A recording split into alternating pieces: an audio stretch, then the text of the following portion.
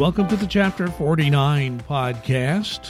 Today is April the 8th of 2022. We are recording this in the mid-morning during Indiana time, that is. I know people listen from and watch from all around. We thank you for joining us. Once again, it's our weekly podcast. Most weeks we do it. And we, at Chapter 49 and NTEU, we represent most IRS employees in the state of Indiana. And I welcome once again Duncan Giles, our chapter president. You know, I have to do this right. I'm doing two or three things at once, so I always do something wrong. So instead of music, we do have Duncan Giles. Good to have you back. Thanks, Larry. Good to be here. And I'm not sure if I'm better than the music or not, but we'll give it a shot. Yeah, I've always been a very good dial twiddler, and I've been twiddling dials. Sometimes I do. I'm not old enough to hear about that. There's more than one way to twiddle. I agree. But we hope you're having a very good week, a good day today. I did notice something, Duncan. You know, we're supposed to get some snow here in central Indiana, which happens occasionally in early April. But I just saw something on one of the weather websites that, like the northern tier, like the Great Plains area, it may get a blizzard next week. This is not right. No, as I like to say in this type of weather, go home, Mother Nature, you're drunk. It goes from blizzard to 70 degrees to 30 degrees. You know, it's just nuts. Well, let's get to our many issues today. We had a very big news story break the night before we record this. The news broke late in the day on April 7th. We talked just last week, in fact, about this, that we have been waiting on an appeals court decision in the southern part of the United States, the appeals court located in New Orleans, Louisiana. It all had to do with a vaccination mandate. Just a little background, there was a judge in Texas that basically said that the Biden administration's vaccine mandate for federal workers was illegal and basically stopped it nationwide. So even though there was discipline in the process, reasonable accommodations were being considered, all that all stopped as a result of that decision. It was, even though it was just one district court judge in Texas, he wrote the decision to basically apply to the entire United States. So after that happened, the Biden administration went in for a very quick decision. That didn't happen. Now, appeals courts have several judges, like 16, 17 judges. Most of the appeals courts do. But when a matter is first adjudicated within an appeals court, there's normally a three-judge panel that makes the decision. It's either one of the senior judges that appoints them, or it's just a rotational thing. Though there were three judges that had this under consideration. They had taken all the written arguments. They had oral arguments some weeks ago. And finally, the decision came out on Thursday night, August. I wish it were. It would be warmer. April 7th. It was on April 7th of 2022 when we received that decision. So, Duncan, tell us what we know about that decision right now. Yeah, basically, as you said, by a 2-1 margin, the three-judge court ruled that the court in Texas did, in fact, err by saying that it was illegal, that they did do an injunction. They remanded it back down to that Texas court with instructions for them to dismiss this case. The court held, basically, the majority held, that it needed to go through the MSPB, the Merit System Protection Board, before it went through the judicial process. So now it comes to the next step is going to be for this group that filed this. Are they going to continue to either appeal it to the full Court of Appeals there, or go to the Supreme Court, where they may or may not be heard? So in the meantime, we get to wait now and see what the Biden administration reaction is going to be to this. Is it going to be, okay, full speed back ahead? Is it going to be modified? Are they going to change anything? At this point, we don't know. All we know is that this has been overturned. The ruling from the judge in Texas has been overturned. So potentially it can go back to the, as you stated before, where they were, the imposition, the start of discipline, the reviewing of reasonable accommodations and things of that nature. Well, let's talk a little more about that because we don't have all the answers, as you mentioned, but let's just talk about what could happen. And I think you touched on something we need to remind people about here, is that there is a safer workforce group in the White House that is putting out the basic information that the agencies are supposed to use in order to do the nuts and bolts of making all these issues work on the ground floor, if you will. And one example of that would be the discipline. There were a lot of discipline cases that were pending. There was a vaccination mandate, and if you did not comply with that mandate, then there was discipline that was proposed for not a large number, but even if you have 98% of compliance, you still got at an agency the size of IRS hundreds or thousands of people who were getting these discipline notices. They were all just held in abeyance. So it's going to be very important what the Safer Workforce Group in the White House has to say about this. Will this discipline now move forward again with this court decision, or will there be will they maintain this interregnum, if you will, as we wait to see whether or not the people who filed this lawsuit against the administration, they still have the option of appealing to the full court. This was the 3-judge panel that made this decision. These people have the right to appeal to the entire appeals court. I'm not sure if the appeals court has to hear that. And then the Supreme Court, they only take a small number of cases ever presented to them. And if the Supreme Court were to take the case, it would be next year before there was a decision. So there's a lot unknown. So if you have discipline pending, we really don't have a lot of specific answers at this point, do we? No, we certainly don't. I would tell anyone that has gotten vaccinated in the meantime to make sure that your status is updated in HR Connect, because that's what the IRS looks at. If you have put in a reasonable accommodation, those were basically frozen. I would assume, big thinking on my part, that the administration, OPM, the Office of Personnel Management, who basically is the overseer of all the federal agencies, had a plan in place for either way the decision went. And I would hope that there is a decision that they've got now that they're ready to work with and move forward on however they're going to do it. We just don't know at this point. But I would advise anybody, the same advice I've had since this started. COVID has not gone away, folks. It's mutated. It is not as deadly because we're getting more and more people that have been immunized by it and gotten the boosters as needed. But it's not gone away. And it's still a danger to your health. And if you don't think I'm correct, take a look at what's going on across the planet right now. And they're still battling large swaths of issues with COVID, the way it mutates. And it could be coming here and hitting again.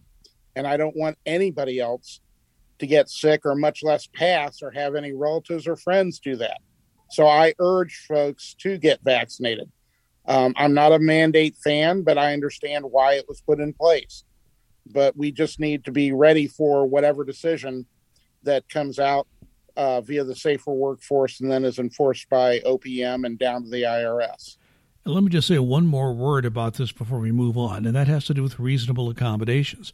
You and I had wondered how that was going to be done, and it was frozen, as you mentioned, while this court case was working its way through the courts. Well, now that we have an appeals court decision saying that the vaccine mandate, in fact, is legal, and if you have a pending reasonable accommodation, that would be going back several months when that was put in.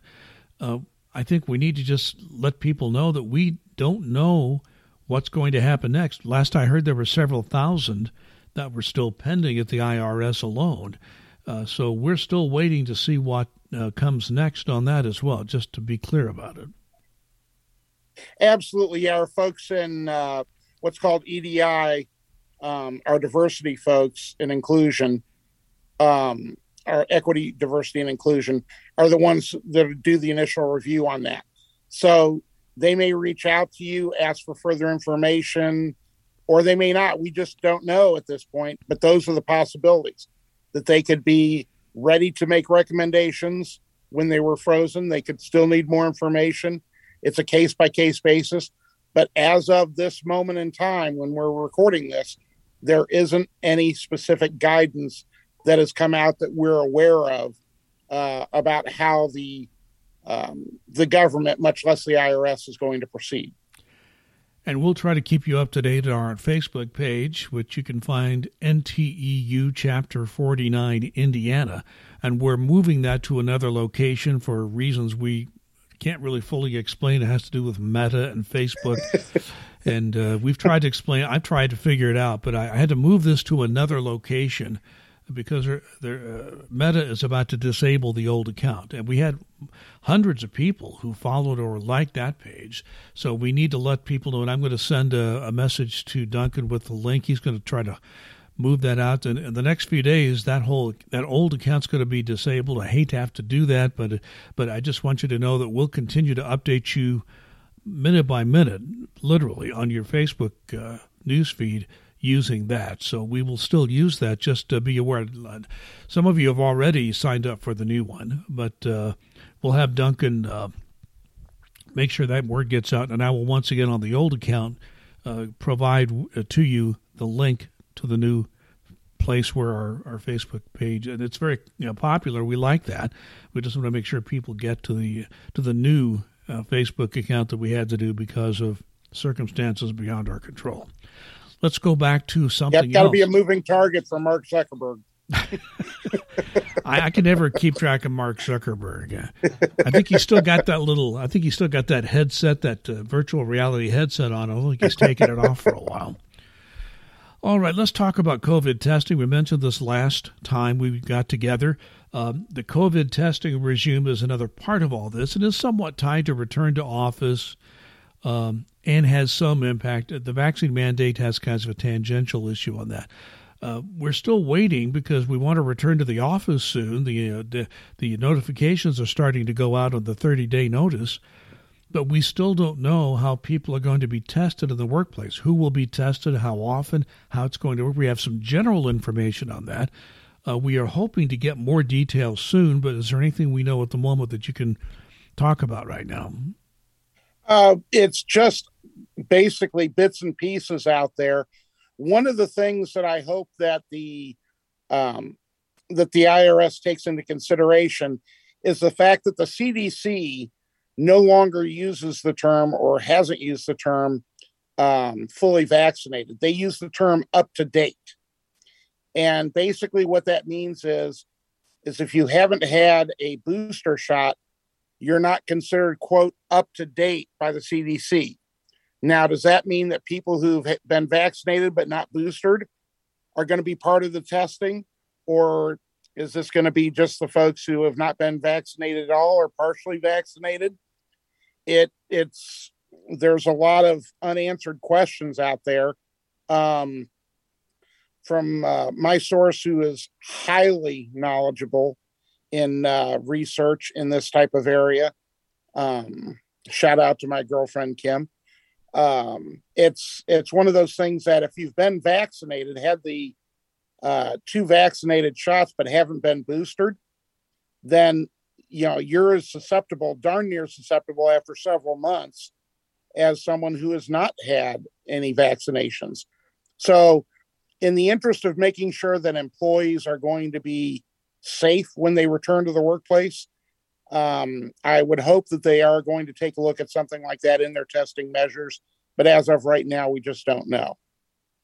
Yes, and the second booster, you have to be over 50. I just barely qualify, Duncan. Just over. Just over. Yeah, it's a little more than just over. Age just 50. A bit outside, as Bob Uecker would say. Bob Uecker. Yes, if you haven't seen the first movie, Major League, you have to do that. That's a great film. That's a really good. Bob Uecker was one of the great. He didn't have a big part, but you remember him from that film. Just a bit outside. If you see the movie, you'll know what we're talking about. So the testing, we'll let you know more about that. Duncan will also, I'm sure, do everything he can to get that word out once we have more details on testing from the management. Let me move on to return to office. We've already talked about that sort of tangentially with the other issues we've discussed. But there's the return to office is moving. The 30-day notices are coming out, and by the end of June, people should be at work. At least the evacuation order will be lifted for all IRS employees by the end of June. On this return to office, and Duncan and I have talked about this numerous times on this podcast, that this is going to result in a big change in how telework is done. So now people who had not been on telework before the evacuation order, but either are eligible now or want to start doing it now, even if they were eligible before and after, may not have that telework agreement in place. People are starting to submit these, but what's happening with what employees are being told when these telework agreements are being submitted to the management? Yeah, I'm really feeling for first and second line management, because from what I'm hearing from across divisions, they're being given very little, if no guidance on this. You have 20 work days from the time that a telework agreement is submitted to the manager for management to respond. Yay, nay, need more information, whatever. And if management doesn't get guidance on this, if your manager doesn't get guidance on this, they have no idea what to do. And it's incredibly frustrating to me that, they've talked about doing telework. And most recently, I got an answer from someone about a group of folks that have put in for their telework that said, well, we're still screening for disciplinary actions to make sure that they're telework eligible. Okay, that should have taken place a hell of a long time ago. This shouldn't be something that's a surprise to them. They should have had this done already. So we don't need the excuses. We need the folks that have put in their telework agreements that should be teleworking to be able to do so. The second part of this that I've heard that, again, frustrates me to no end is, well, you're not on the list for telework, for frequent telework. Therefore, you're not going to be able to frequent telework. You're not one of the specified positions. And that is bunk, to put it politely. I won't use the term malarkey this time. I'll use bunk.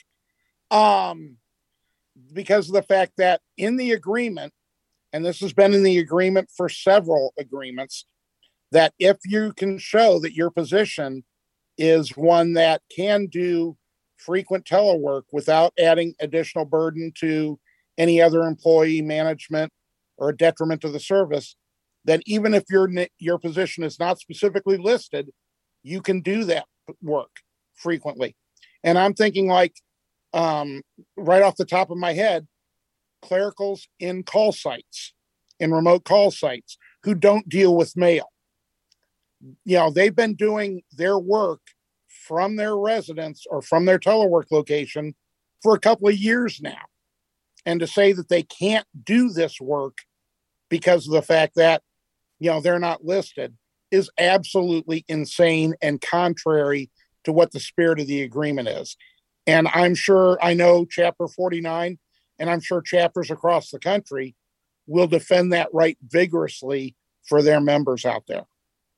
So just to be clear about this, if you put in a telework agreement request and the management comes back and says, well, you're not on the list, request denied, that's when you need to talk to your local chapter. Absolutely. Yeah, there's a section right after that that deals specifically with what I just said. We know it well. It's been in the agreement for a while. And, sometimes we have to point out things to management at every level.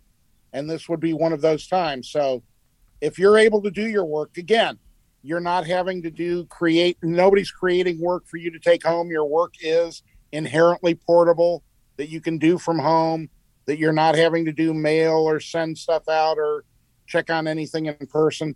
There's no reason for you not to be able to do frequent telework where you're only having to go in at least twice a pay period. So, and it's interesting because what if the management comes back and says, well, we've seen that that contract language, we still don't think your job is the kind that telework would work well. Then you should talk to your local chapter in that case as well. Absolutely. Then we're more than happy to embarrass them with grievances at every level and, very potentially arbitration if needed. Yeah, and I think if you've been doing this on the evacuation order for almost 2 years and people say that your job is not acclimated to telework, I think the management's going to have a tough job making that argument. Yeah, they're going to look really, really good in front of an arbitrator who's going to be looking at them like they have 3 heads. Are you freaking kidding me? Well, let's talk about something we touched on last time. We talked about state taxes, and basically we had a question come up on state tax compliance, and our basic message there was talk to your state agencies, tax agencies wherever you live, because state taxes can be very complex. I can tell you that after having worked for TurboTax one tax season on the phones for them and dealing with the various state tax issues that come up, you really need to get guidance specified by people who know what they're talking about. But we're now getting toward the tax deadline. The federal tax deadline is going to be April 18th this year. That annual reminder that as an IRS employee, you are expected to file your tax return on time and to pay your taxes on time.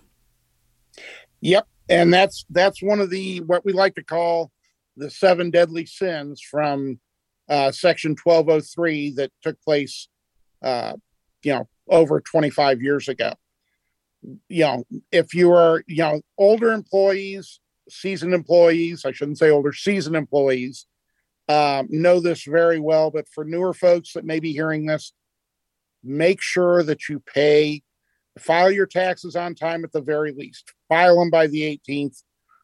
If you all possible, pay them in full at that time. If you can't, do an installment agreement if you need to, or an extension of time to pay.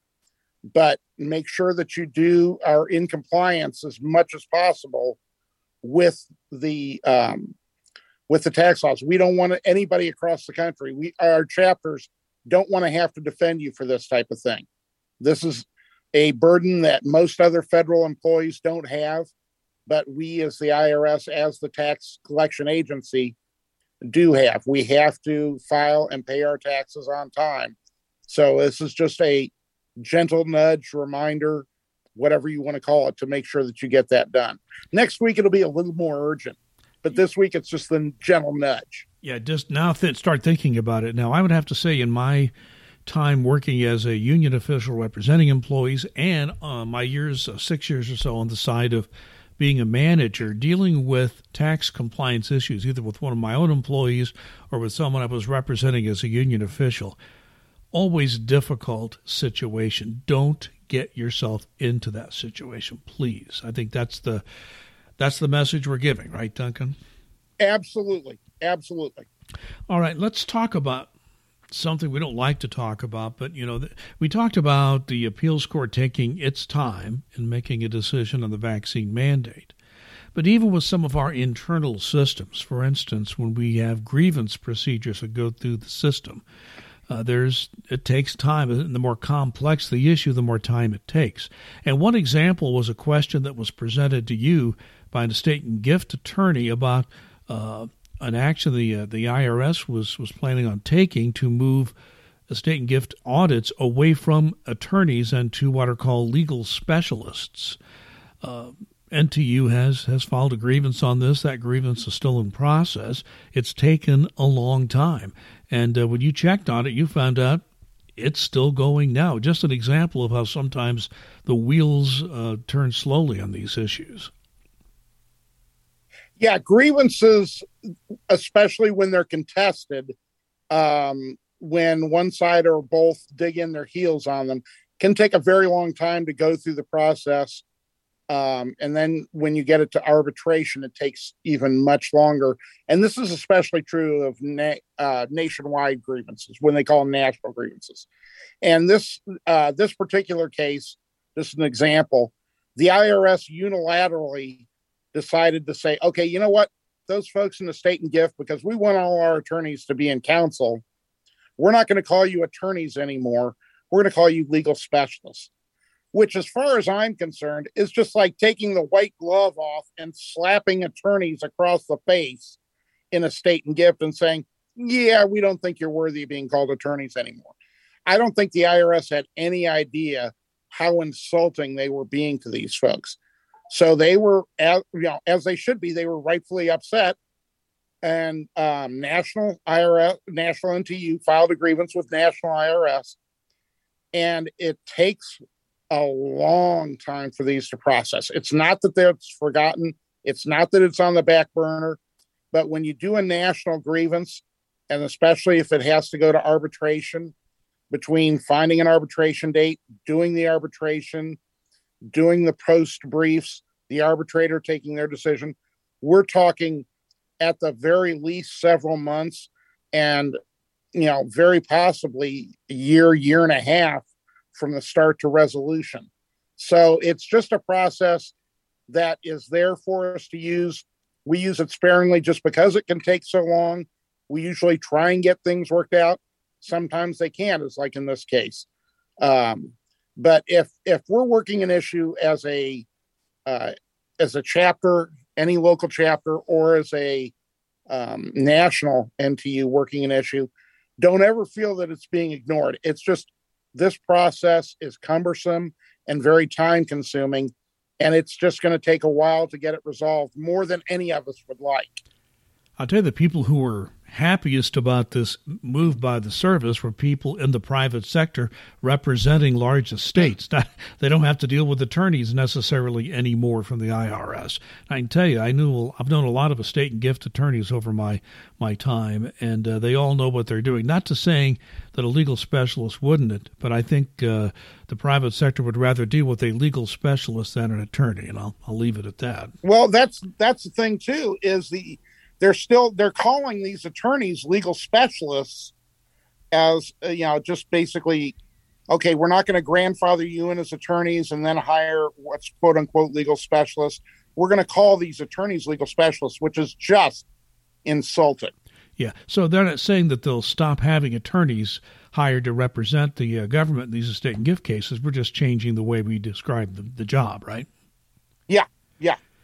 Okay, I think you're right. That is an insulting thing to do for people who are attorneys. We do have one last issue I want to talk about. We've discussed this previously, but I want to dig a little further into it this time. Duncan, I want to just give you a quick overview on this, and to people watching and listening, I want to get your take on it. I've been reading an awful lot about this new family of mutual funds that will be offered to TSP participants, thrift savings plan participants. Just as you should know this, the old TSP accounts are still going to be there. They're still very, very low fees. The fees are so low you can't find fees that low in the private sector, to be honest with you. But because people have asked for more options, there's going to be another set of mutual funds which are professionally managed. They're not index funds, they're professionally managed. As a result of that, there will be higher fees if you choose that section of the TSP. And there are a lot of other limitations on it. I was reading an article on the FedSmith website by a financial advisor who knows something about this. His name is Justin Holtz. And he he listed some very important items, and I've seen this written elsewhere also. So I think this is very accurate. There's some things you need to know about these new mutual funds that will be actively managed as opposed to the old funds, which were basically index funds tracking certain things which are very low fee. If you want these new mutual funds, this new group, first of all, you can only have up to 25% of your entire balance of your thrift savings plan in those funds. You also have to have a minimum of $40,000 in your account to move money into this new set of funds, and you have to transfer a minimum of $10,000 of that to make an initial transfer to this new window of funds. Plus, every time you make a trade, move things around yourself within those funds, or move from the regular into the new one, it's $28.75 fee for every trade that you make, not within those funds, but the management, but every one you initiate within your TSP account. Also, there's a very complicated process you'll have to go through if you want to get your money in and out of that window. It's so complicated I can't even really summarize it here. Also, if you go into these new funds, you've got at least $150 every year for a maintenance fund. That's just to administer the funds, and you're paying some of the fund managers, but they're actually paid within the funds as well. So there are other fees, but that's a minimum fee every year for being in that family of funds. Also, it's limited to actively managed funds. Those are the only ones that will be in this new group. And you have to sign a disclosure statement on all the risks involved and the fees you're going to have to pay. Now, some people will find that these actively managed funds will make so much money for you, all these fees are worth it. But you still have the risk of loss, and you still have the option of keeping your TSP in the old set of funds where you don't have any of these fees. So I think it's important to know what you're getting into. I'm not saying don't do it, because there will be more risk involved. That risk may be well worth it to you. But it is something you need to know going in with your eyes open. So any comments from Duncan Giles on that? First off, I think you summarized it wonderfully.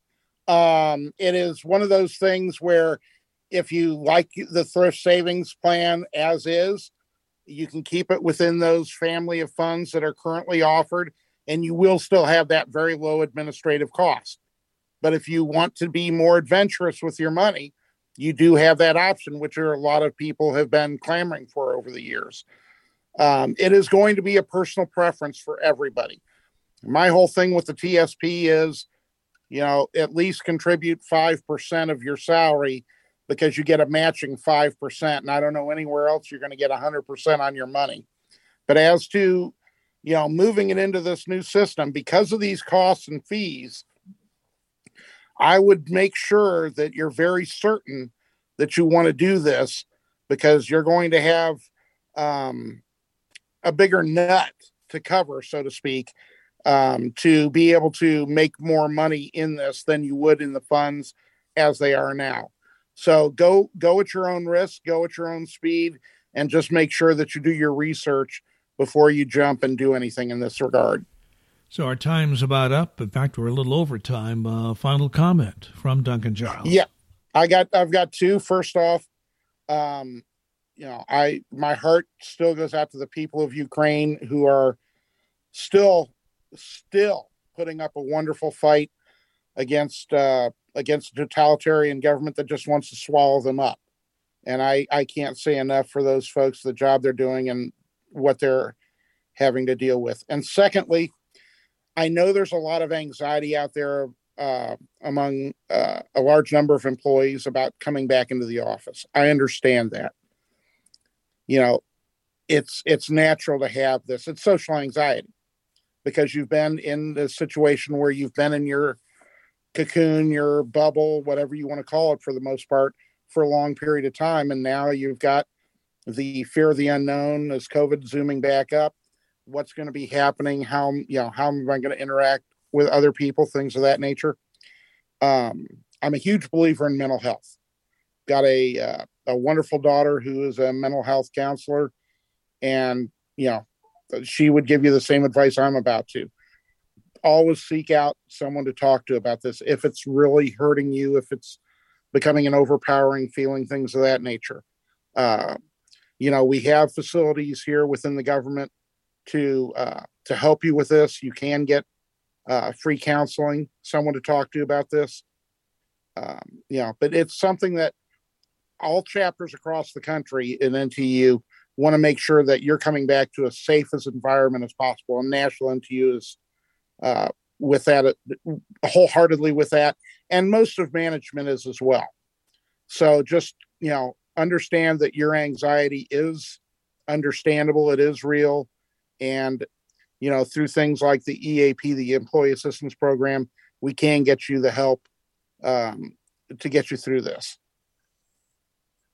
And Duncan, I want to thank you for those comments. And I do think that people need to be aware of the fact that there's going to be some painful points as you go back into the office after almost 2 years, more than 2 years in some cases, of working out of your home or telework location, wherever that might be.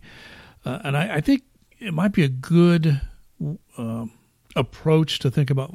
Maybe it's a good thing you're going to be back with coworkers again, and that you'll have a chance to interact with people with whom you work in a personal way. I mean, you're doing it with the online meetings, the video meetings, conference calls, but maybe getting back together will be a good thing. I think hopefully that will be the case, but if you have trouble adapting to that, and it is a change, we as human beings don't like massive changes all the time, find a way to make sure you get the help you need. And in the end, we hope it all works out well.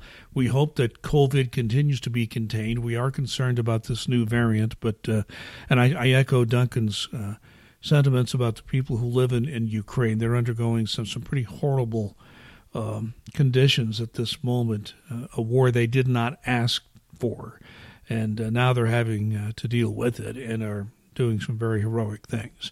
So, Duncan, thank you very much. We thank you for watching and listening to the Chapter 49 podcast. We are a weekly podcast, and we try to make it as weekly as we can. And if you would like to have a link to our video and or audio versions of this, all you have to do is send an email to Duncan Giles, and you can get to him through the internal email system of IRS, or just send an email, nteu49@aol.com, and he'll put you on the list to get these links every week that we do this podcast. So once again, great to have you with us. Please be safe and be kind.